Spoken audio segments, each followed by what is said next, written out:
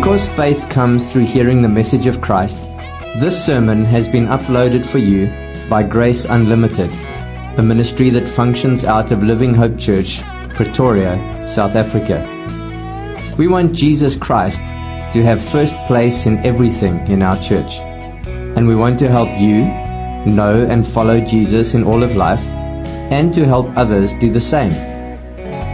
Find out more or download many more free sermons at graceunlimited.co.za or livinghopechurch.co.za. Good morning, church. It is good to be with you on this wonderful Lord's Day. Indeed, it is the Lord's Day, and we want to magnify the Lord in everything we do. I'm thankful for all of your prayers. As you know, I've had some stomach issues, and I'm currently taking medicine for that. And as it would be that I cannot drink pain medicine while I'm on this medicine, and now I've got severe inflammation in my foot. So if you see me limping, it's because there's some severe pain in my foot. But the Lord is working with me, and He's teaching me that every moment we live in this life is a moment of grace. It's a moment of grace. We don't deserve anything. And so even the smallest bit of relief is a gift from God. And so we're thankful that we can now come to hear from Him as we study His Word and find the strength that we need for the week. And I want to thank our brother Doomy, who brought us the Word last Sunday. As you remember, Doomy, one of our members in our church, he was able to teach us from Matthew 5 and what it means to be a kingdom citizen. You know, how to live in the kingdom of God from Matthew 5. And that was such a great reminder to us all of what God has done and how we are supposed to be living in accordance to that truth. But today I want to invite you back to the book of Galatians. The book of Galatians. As you know, we're studying this amazing letter about the freedom we have in Jesus Christ. We're studying this letter to really understand the gospel of free grace. And we want to make sure that we are not perverting that gospel in any way. Because we continue to live in a day and age where people are trying to relate to God, but they're trying to do it based on their own efforts, their own works, their own performance to feel accepted by Him. We even live in a day and age where people argue that there are so many ways to get to heaven, where each one can follow his own ideas, religion, and set of beliefs, where even the traditions of what we grow up with become more authoritative than the Word of God. But we've seen thus far that Paul is defending this exclusive message of grace with everything he has in this letter to the Galatians. And you remember the context of what we've seen so far in chapter 1. That the churches he planted in Galatia are in the process of turning their back on this grace that they initially embraced. Because there's these false teachers, these troublemakers, that we've known now as the Judaizers, who are perverting the gospel of Jesus by essentially saying that His work on the cross is not enough. You need to follow all these rules and rituals and ceremonies and come under the law of Moses again to be really accepted by God. And these false teachers, they are making accusations against Paul. They're denying his gospel of grace. They are denying the liberty of freedom that true Christians have. And so their approach is to do what? It's to discredit Paul in his message. And Paul's responding to all of this. He's responding and he's defending his apostleship and his right to speak as a messenger of God. Because if Paul is not really an apostle, then he doesn't have the right to say what the gospel is. And so we've been looking at his defense, and essentially what Paul does, he is saying, I am my best argument. I am my best argument. Because after explaining his gospel didn't come from any man, but rather like his commissioning, it came directly from God, he launches into his own personal testimony, and he's drawing our attention to the way he was converted by Jesus Christ. And last time we looked at his life before he was a Christian. You could say it was a life of organized, planned destruction. Organized, intentional violence against the church of God and against this very message of free grace. It's a light that was marked by brutal, murderous violence and persecution. I think we all agree that is pretty radical. And basically what Paul is saying is, with all the authority and power I had as one of the top Jewish scholars of my day, I pointed all that against the church of God. Saul, as he was known before his conversion, was a determined man. He was even filled with hatred for the liberating truth of Jesus Christ. Even some of the other passages of the New Testament, he basically calls himself a terrorist. This was a man that was in desperate need of the grace of God. Because he's trying to relate to God with his own zealous performance. And he was so proud about it at the time. And we know one of the things about pride is it does what? It makes you blind, doesn't it? Because all you're doing is you're putting your confidence in yourself, and which makes it impossible for Saul, for you, or for anyone else to come to Christ on their own. Because pride builds itself a tower. It seeks to reach heaven by itself, like in Genesis. And left to ourselves, people try to do the very same thing today. Trying to climb their way into heaven by their own efforts. But here's the good news. The good news is that God is sovereign in every step of the salvation process.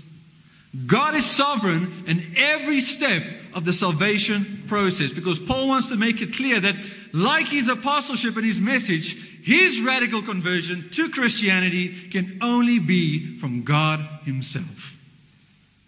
He is showing us today that his conversion experience is from God and God alone. Smothered in the grace of God, from start to finish. And that is true of every believer that is here today. God is the one who saves, and He can save anyone. He can even save someone like Paul. And today we're going to look at what actually happened when Paul was converted. How is it possible that someone can go from marching towards the destruction of this message of grace to becoming its proclaimer and defender? And to do that, I want us to see 4 ways God acts in salvation. From Galatians chapter 1, verses 15 to 16. Because God is the main character of salvation. And the only explanation for why the most unlikely character of this self-enslavement could turn around to be the advocate of true freedom. So we're going to look at 4 characteristics about Christian conversion. Conversion. That's our word for today. Conversion. 4 characteristics about what God does to bring someone to this dramatic change in their life. And to help us just to get the context again, let us turn to Galatians chapter 1 and we'll read from verse 11 to 24. Galatians 1 from 11 to 24. For I would have you know, brothers, that the gospel that was preached by me is not man's gospel. For I didn't receive it from any man, nor was I taught it, but I received it through a revelation of Jesus Christ. For you have heard of my former life in Judaism, how I persecuted the church of God violently and tried to destroy it. And I was advancing in Judaism beyond many of my own age among many people. So extremely zealous was I for the traditions of my fathers. But when He, who had set me apart before I was born and who called me by His grace, was pleased to reveal His Son to me in order that I might preach Him among the Gentiles, I didn't immediately consult with anyone, nor did I go up to Jerusalem to those who were apostles before me. But I went away into Arabia and returned again to Damascus. Then after 3 years I went up to Jerusalem to visit Cephas and remained with him 15 days. But I saw none of the other apostles except James, the Lord's brother. And what I am writing to you before God, I do not lie. Then I went into the regions of Syria and Cilicia, and I was still unknown in person to the churches of Judea that are in Christ. They only were hearing it said, He who used to persecute us is now preaching the faith he once tried to destroy. And they glorified God because of me. Paul's testimony is a powerful testimony that really gives us hope. Why? Because if God can save someone like Paul, then He can save anyone. He can save anyone, no matter what your history or background is or was. And so let us dive into this conversion experience of Paul and see what we can learn from that today. And the first characteristic of true Christian conversion that I want us to notice is that God sets us apart. God sets us apart. He says in verse 15, "But when He who had set me apart before I was born." Now if you read the testimony of Paul, you see in his pre-conversion story, he refers a lot to things like, I was like this and I did that. And then we have this big transition with the word but when when God. God now becomes the primary character in this section, where He displays His sovereignty, His plan and His pleasure in the salvation process. And the first thing that Paul mentions that God does in this dramatic conversion is that God had set Paul apart before he was even born. Paul is referring to the fact that God chose Paul to become a Christian even before he came into this world. And so what is Paul doing here? He's putting God's sovereignty of election and His choosing and His providence, His control on display to the Galatians again.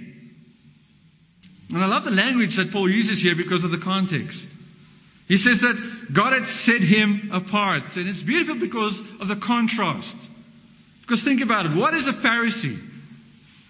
What is a Pharisee? A Pharisee was also known as someone that is separated. A separated one, because they are separate because of their knowledge and their precision of keeping the law. So they don't like to be with the other people. They separate themselves from the other people. But now Paul says, God set him apart. God set him apart. God chose him, which is this amazing contrast. But when did God do this? He says before he was even born. And I like how other translations put it. They say, but when He had set me apart even from my mother's womb. You see, as soon as there was a Saul of Tarsus in the womb of his mother, he was separated for a purpose. Before Paul was even given the ability to see Jesus for who He really is, God already chose when and how He would save Paul. Saving him from his Jewish background and the enslavement of works righteousness and from this life of passionate pride. And the setting apart should bring to mind how God did the same with others like the prophet Jeremiah, right, in the Old Testament. Jeremiah 1 verse 5. Before I formed you in the womb, I knew you. And before you were born, I consecrated you. I appointed you a prophet to the nations. You see, in the same way that God had set Jeremiah apart for being His mouthpiece, God did the same with Paul and his apostleship. God didn't think, come on, here's this guy who's traveling the church. I don't know what I'm going to do with him. He was chosen by God before he even took his first breath in this dark and sin-cursed world. And Paul's Jewish audience would know immediately that by referring to himself as being set apart in his mother's womb, he was comparing himself to becoming an apostle in the same way that the prophet Jeremiah and even Isaiah was set apart. Isaiah, the same thing. Isaiah 49:1. Listen to me, O coastlands, and give attention, you peoples from afar. The Lord called me from the womb. From the body of my mother, He named me by name. So Paul's not trying to say, hey, I'm on the same level as these great prophets that came before us. He's just trying to say that God is the one who chose him. Making it clear that there's no way that he chose God. Paul did not choose God. And many times this is how people talk about Christianity. They simply decided that from now on they are going to follow God. But the truth from Scripture is we don't choose to find grace. Grace finds us.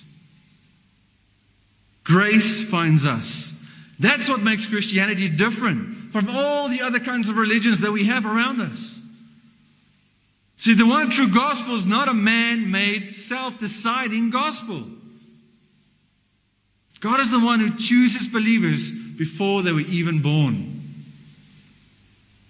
Paul is looking back at his former life with his testimony here in verses 13 to 14. But now in verse 15, he's looking back even further into when he was in his mother's womb. And perhaps this is like a moment of praise like the psalmist. And you know Psalm 139, when we looked at that many months ago. For you were formed in my inward parts. You knitted me together in my mother's womb. I praise you, for I am fearfully and wonderfully made.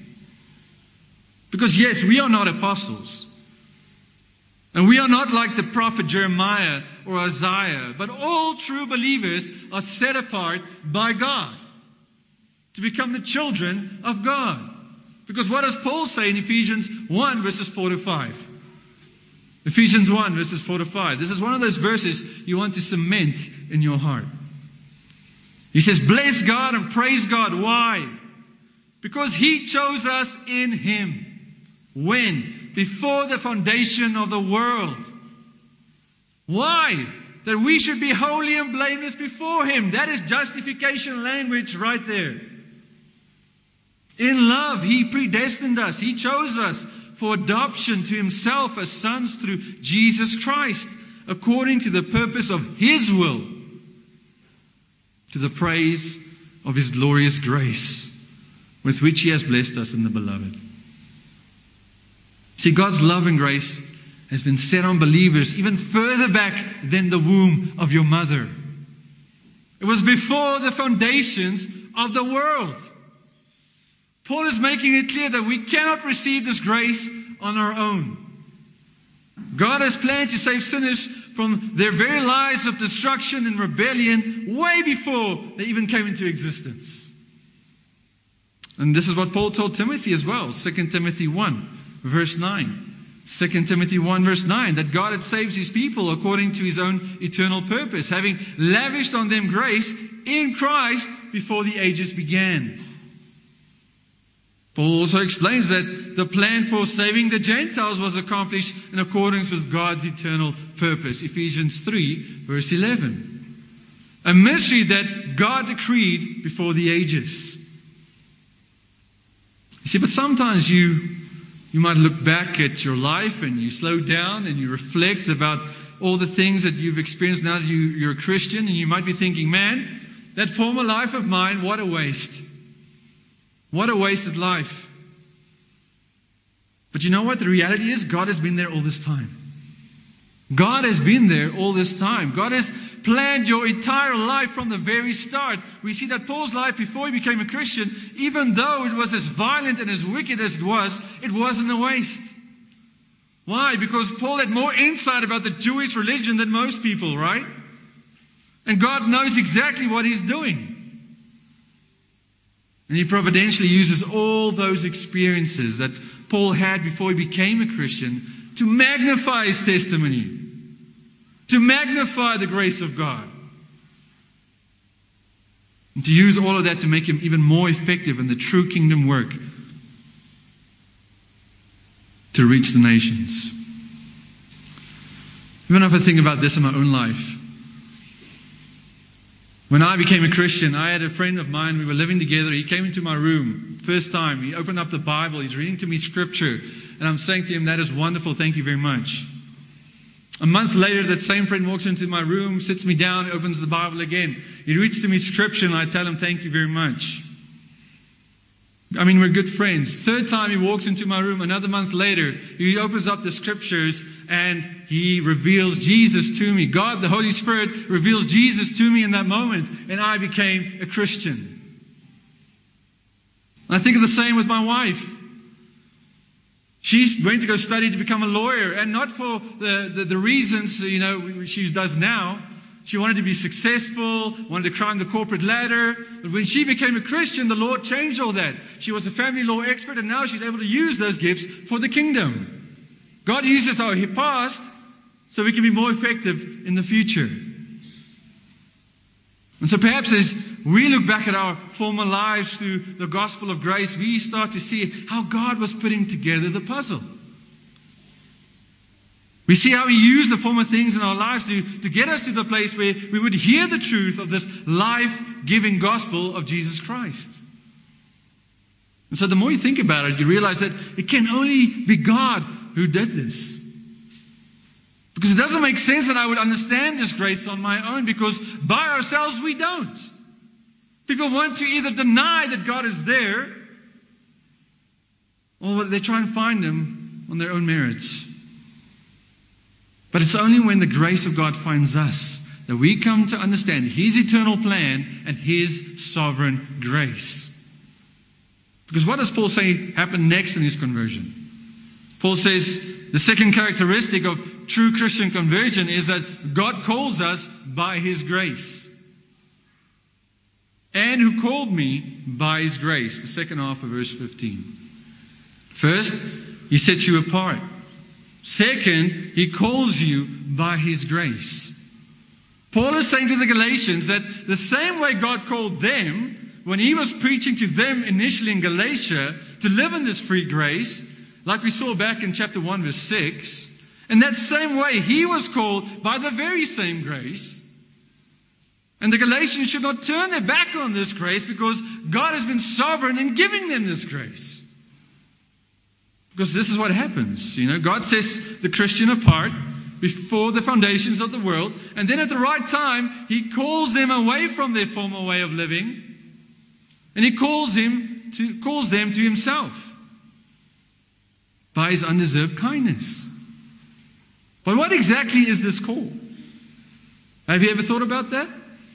What exactly is this call? Because theologically we talk about the effectual call of God. The effectual call of God. And that is when there's this internal sense of the call of God which is given to those who He has chosen before for salvation. And this call requires a response. One that leads to repentance and faith in Jesus for complete salvation. You see, when you look at what the Bible says about the process of salvation, first you have the external call.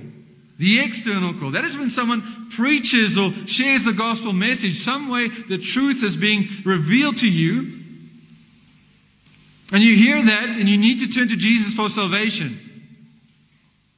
But you might have heard that message many times before, but your life never changed. You never saw your need for grace.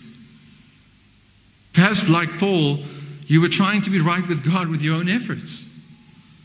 In your own obedience, trying to do what is right on your own. But it is when God calls you by His grace, this internal, effectual call, that those chosen by God, those set apart by God, respond to this call with faith in Jesus.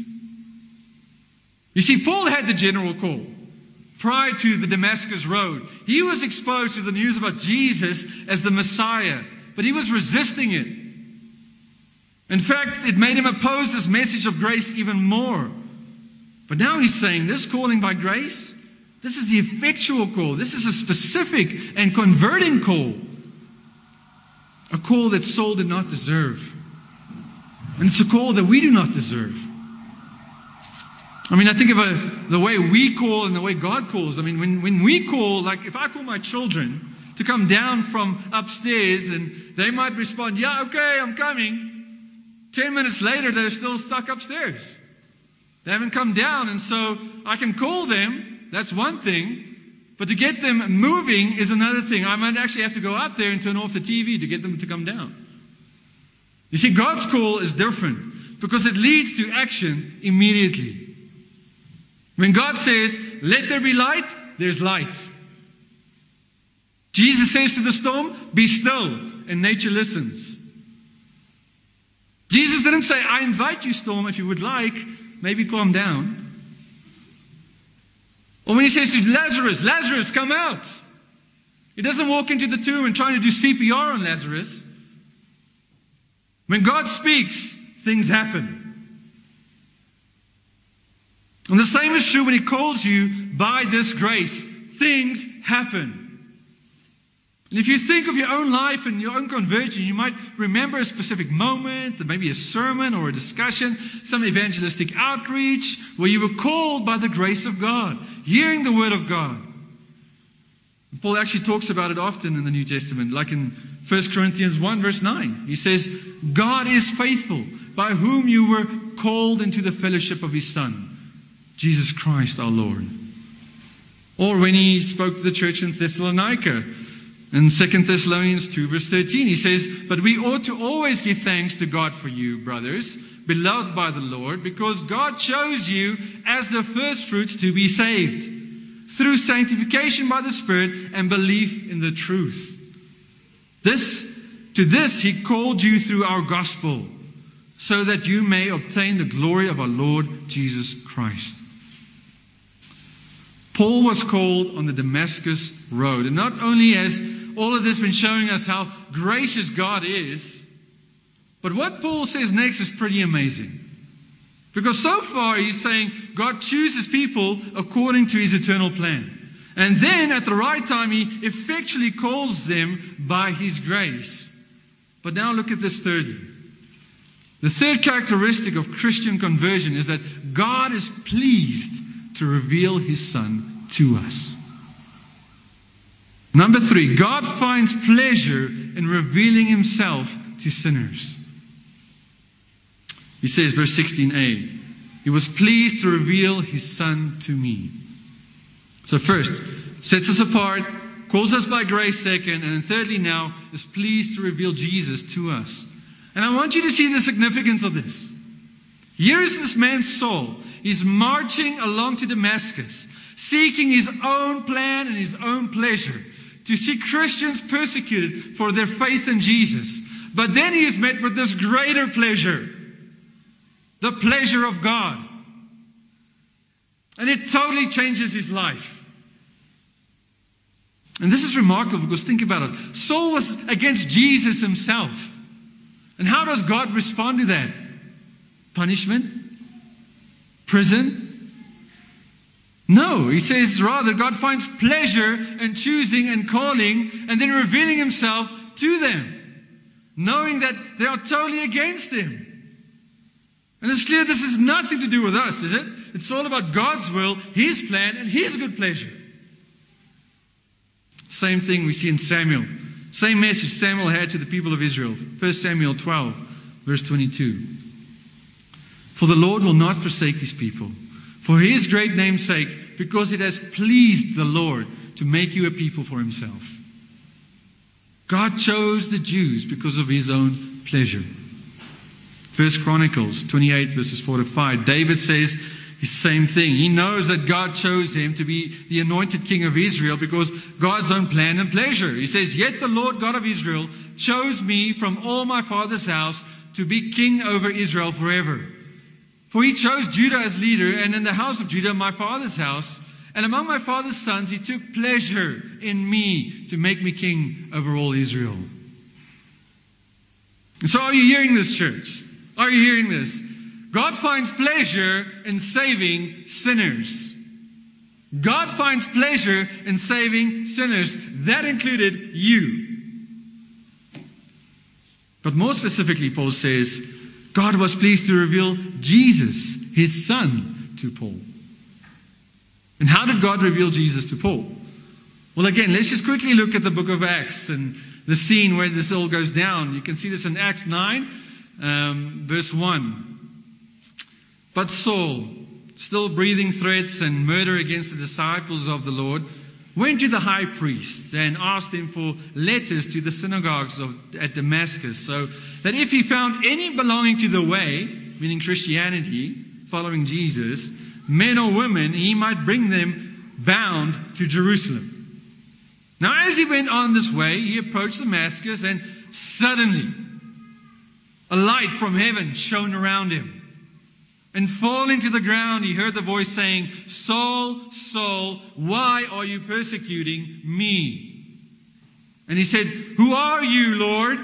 And he said, I am Jesus, whom you are persecuting. But rise and enter the city, and you will be told what to do. And here, look at verse 7. The men who was traveling with him stood speechless, hearing this voice, but seeing no one. So here's Paul, walking along with these letters in order to stop anyone who's following Jesus. And he wants to take them captive and bound them to Jerusalem. And then all of a sudden there's this light shining from heaven around him. And I like how the other translation said there's this flashing light around him. But notice again verse 7. The men who were with Saul at the time, they heard the voice, but they could not see Jesus. They heard something, but they couldn't see.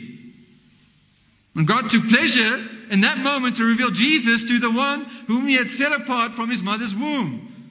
You see, and the others who are right next to him, so close to all the action, they couldn't see Jesus like Saul was seeing Jesus. You see, in this supernatural way, Saul was called by the grace of God. And he saw Jesus like he has never seen him before. Because God decided to open the eyes of Saul's heart. This is the moment where all the theology that he knew about Jesus was no longer a mystery, but true revelation. This is the moment where Jesus Christ, crucified, risen, and reigning, was made known to Paul. And in a sense, the same still happens today. Because there's this moment in every Christian's life when you're doing what you're pleasing, and then you're met with the pleasure of God. It might not be the exact same moment like Paul had on the road to Damascus, but maybe it's like 2 Corinthians 4 verse 6 that says, For God, who said, Let light shine out of darkness, has shone in our hearts to give light to the knowledge of the glory of God in the face of Jesus Christ. You see, through the work of the Helper, the Holy Spirit, God makes this truth and reality of Jesus Christ known to our dark and evil hearts. We are blind until God opens our eyes. And so do you recognize that God is not revealing any ritual? He's not revealing any steps or laws or traditions. He's revealing the person of His Son to the soul of a person. Isn't that why we teach our kids the Bible and ask them to memorize Scripture? They can memorize Scripture, but it's only when God opens their eyes to the true Jesus that all that they've memorized becomes life-transforming. And the thing is, we can speak of Him, we can come to church, we can sing about Him, read about Him, but unless God reveals His Son to you, it's all going to be religion and not relationship. And so Paul is trying to say to the Galatians, I did not volunteer to serve as an apostle. I didn't volunteer to change over to preach about this message of free grace. I was set apart. I was called by grace. And God's pleasure met with my pleasure, and it won. It won. And it showed me Jesus for who He really is, and it changed my life. And that's the only explanation for why and who I am right now. It can only be God. And so here's the beautiful reality that follows, that God doesn't only save Paul because He finds pleasure in it. He saved Paul because He had always planned that through this man, He would preach Jesus to the nations, which is characteristic number 4. God gives us a new purpose. When God saves you, He gives you a new purpose in order that I might preach Him among the Gentiles. God sets us apart, calls us by His grace, takes pleasure in revealing His Son to us, opening our eyes to this grace, and then He gives us a new purpose, a new mission, to make Him known to the world around us. See, God didn't just save Paul just so that Paul can be saved. He saved him for a purpose. That's the in order, that statement that we have in this verse. His conversion came with a commission. As we said before, like Jeremiah was the prophet to the nations, Paul was going to be the apostle to the nations. In fact, the Greek word here translated Gentiles is ethne, which means nations. Nations. It shows us that God has always had the plan to call to Himself sinners like you and me. Because we are the Gentiles. And all throughout history, He used men like Abraham, like David, like the prophets, and now like Paul to bring this blessing, this good news to the nations. I like how one commentator says it. He says, God does not call any person to salvation whom he does not also call to his service. The Bible teaches us that every believer has been prepared for good works. Ephesians 2 verse 10. Last Sunday we saw that we are to change and be the change in this world by letting our light shine so that people may glorify God. In the same way, when speaking with believers, the Apostle Peter said, you are a chosen race, a royal priesthood, a holy nation, a people for God's own possession. We looked at this verse last Sunday as well. But then he also gives the purpose statement. Purpose statement. So that you may proclaim the excellencies of Him who called you out of darkness into His marvelous light. That is true of every believer here. And one of the best ways to let your light shine is to live as someone that has been radically changed by the grace of God. Later in his life, Paul talks about this new mission to the church in Ephesus as well. He says, Ephesians 3:8, to me, though I am the very least of all the saints, this grace was given to preach to the Gentiles the unsearchable riches of Christ, and to bring to light for everyone what is the plan of the mystery hidden for ages in God. God is very patient with us. I hope you can see all of that. He's very patient with us. He has a perfect plan for every true believer's salvation. And He uses people and their testimonies to impact other people. He uses people like you and me to make His unsearchable riches known to the world. To bring them to a place where they could answer this gracious call. And so believer, if you're living your life without purpose, then recognize you have great purpose. To live for the glory of God, to make Him known among the nations, no matter what your background was. Because God can use all of it to show others the powerful grace of Christ.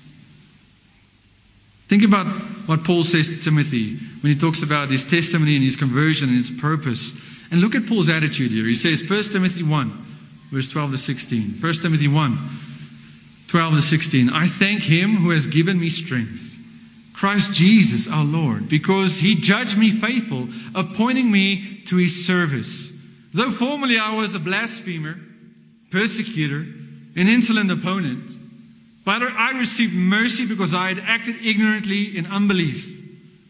And the grace of our Lord overflowed for me with the faith and love that are in Christ Jesus. The saying is trustworthy and deserving of full acceptance, that Christ Jesus came into the world to save sinners, from whom I am the foremost, Paul says. Next verse, you get the purpose. He says, verse 16, but I received mercy for this reason. For what reason, Paul? That in me, as the foremost, Jesus Christ might display His perfect patience as an example to those who were to believe in Him for eternal life. God is patient. He is ready to reveal His Son to you. Are you listening? God set Paul apart to be a testimony, to be an example, to be a light. He doesn't cover up his background. And He does the same with every believer in this room. And if you look at everything Paul did, you can say, oh, this guy had a difficult life. After he became a Christian, his life was very difficult. I mean, the fact that he's writing this letter and has to defend himself so much shows us how difficult his ministry was. But it had purpose. And so here's a good question to ask ourselves. Would I rather have a difficult life with purpose, or an easy life that is meaningless? A difficult life with purpose, or an easy life that is meaningless? See, Paul responded to the call of God with immediate obedience. Immediate obedience. Because that's what real faith in Jesus Christ does. To go and proclaim Jesus to the world. And what was at the center of his preaching? His evangelism. His life. He says, in order that I might preach Him. Him. No laws. No circumcision. No tradition. It was Christ and all of His powerful grace. By faith alone, in Christ alone. So church, we serve a sovereign God. We serve a sovereign God who sets people apart before the foundations of the earth, who calls people by His grace, who takes pleasure in revealing His Son to us, even though we are so violently opposed to Him in our hearts, and who calls us to a life of purpose, to make Him known to the ends of the earth. And so I think there's a few things we can take away from these 4 characteristics of true Christian conversion. Let me at least mention 5. I think there's probably more than 10, but I'll try and mention just 5. Firstly, and we've said this already, but God can save anyone. God can save anyone. You know that person that you think can never become a Christian because they're so stubborn, so evil, so dead set on resisting Jesus? Well, that person is potentially one moment away from having Christ revealed to them. Because if Paul can save anyone like Paul, no one is excluded. God can show up out of nowhere like He did with Paul. Maybe not in that exact same way, but out of nowhere, the truth can be proclaimed and revealed, and it can transform someone's life. No matter how opposed they are to Jesus. This must give us so much hope. This must give us so much hope as we seek to think of that family member, that old school friend, that boss at work. And the reality is, He uses people like you and me to live transformed lives to be the light. And so the second thing this makes clear is that God is the one who does the converting, right? It is only God. God is the one that does the converting.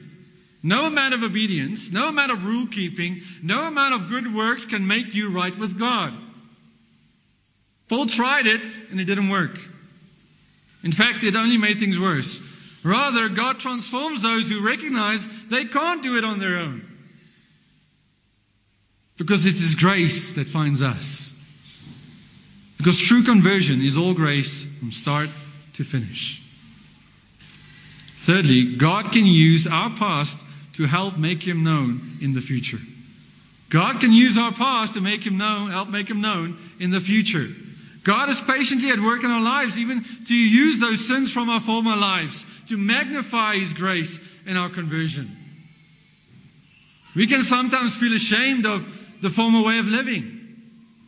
But God can use that when we understand how much forgiven we are in Christ.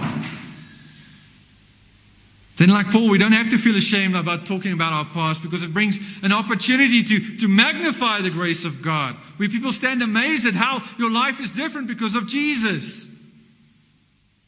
When it seemed like you were this champion of the world, and now you become a champion for Jesus. And we don't share these testimonies to draw attention to ourselves. We share these testimonies to draw attention to Jesus. And fourthly, and I love this one, because God enjoys converting sinners. God enjoys converting sinners. Do we realize that when God was exercising His sovereign grace and power in your salvation, He wasn't doing it because He had to. He did it because He wanted to. I just love that the God we serve is the God that desires that all people should be saved. 1 Timothy 2, remember? We talked about this earlier in the year, and how we should be praying for people's salvation, because He finds great joy and pleasure to choose them and set them apart, to call them by His grace, and in faith He reveals His Son to them. And then finally, number 5. If you want to make it to heaven, you must be converted. You must be converted. Jesus said we need to become like little children. We should not become like religious Pharisees if we want to enter the kingdom of God. And the reality is, everyone needs the gospel. We may have never persecuted anyone, kidnapped anyone, or stood there where someone was being stoned to death like Paul. But we are all still sinners who need the gospel. We are evil by nature, and so we need the gospel of grace to make us who we are, to take us from where we are to where we need to be. To take us from where we are to where we need to be. Everyone needs to be converted if they are to enter the kingdom of God. Even the most outwardly religious life must be converted. The most polite and sincere must be converted. The most generous must be converted. Most respected in their community must be converted. And being baptized doesn't convert you. Being a member of a church doesn't convert you. Being a pastor doesn't convert you. It is only the grace of God in Jesus Christ. That is the only way anyone can be converted. This week I was reading a story to the kids. You know, those little messages I sent out in the week. And it was about Charles Spurgeon and how he was converted when he was 15 years old. He was in this little Methodist church, and the pastor was preaching from Isaiah 45 verse 22, which says, "Look to me and be saved, all you ends of the earth, for I am God and there is no other." And his message was simple. He said, it's not lifting your foot or your finger, it's just look. It's look to God. Man doesn't have to go to college to learn how to look. You might be the biggest fool, but you can look. Jesus Christ says, look to me. And if you're not sure that you're converted, maybe God is calling you right now. Maybe God is calling you to look and live. And if you are converted, if God has called you by His grace and He has revealed the crucified, risen Jesus to you, and you have put your faith and trust completely in Him and what He has done, then let us worship Him and make Him known to the nations. That is our purpose. That is why we are here. Because we have come to know the power of His grace. The power of His grace. Let's pray. Father, we thank You so much for the way You are so patient, so perfect, and having this wonderful plan, even before the foundations of the earth, that You set people apart. Lord, that even with our wicked background, at the right time, You call us to Yourself and You reveal Your Son Jesus to us, the crucified Jesus who is hanging on the cross, dying for our sins. Every one of those sins, past, present, future, He is dying for it. Who goes into the grave and on the third day rises from the dead. And by faith in Jesus, we are justified because of what He did, not because of what we do. You are a loving, merciful God that finds pleasure in saving sinners. This should cause us to worship. This should cause us to make this message known to the ends of the earth. And Father, it is truly my prayer that if there's anyone here today that is not converted, Lord, that this would be their day. This is the moment where they have heard about Jesus Christ coming to die, to live, to save a sinner like them. Call them by Your grace. Reveal Your Son to them, we pray. In Jesus' name, amen.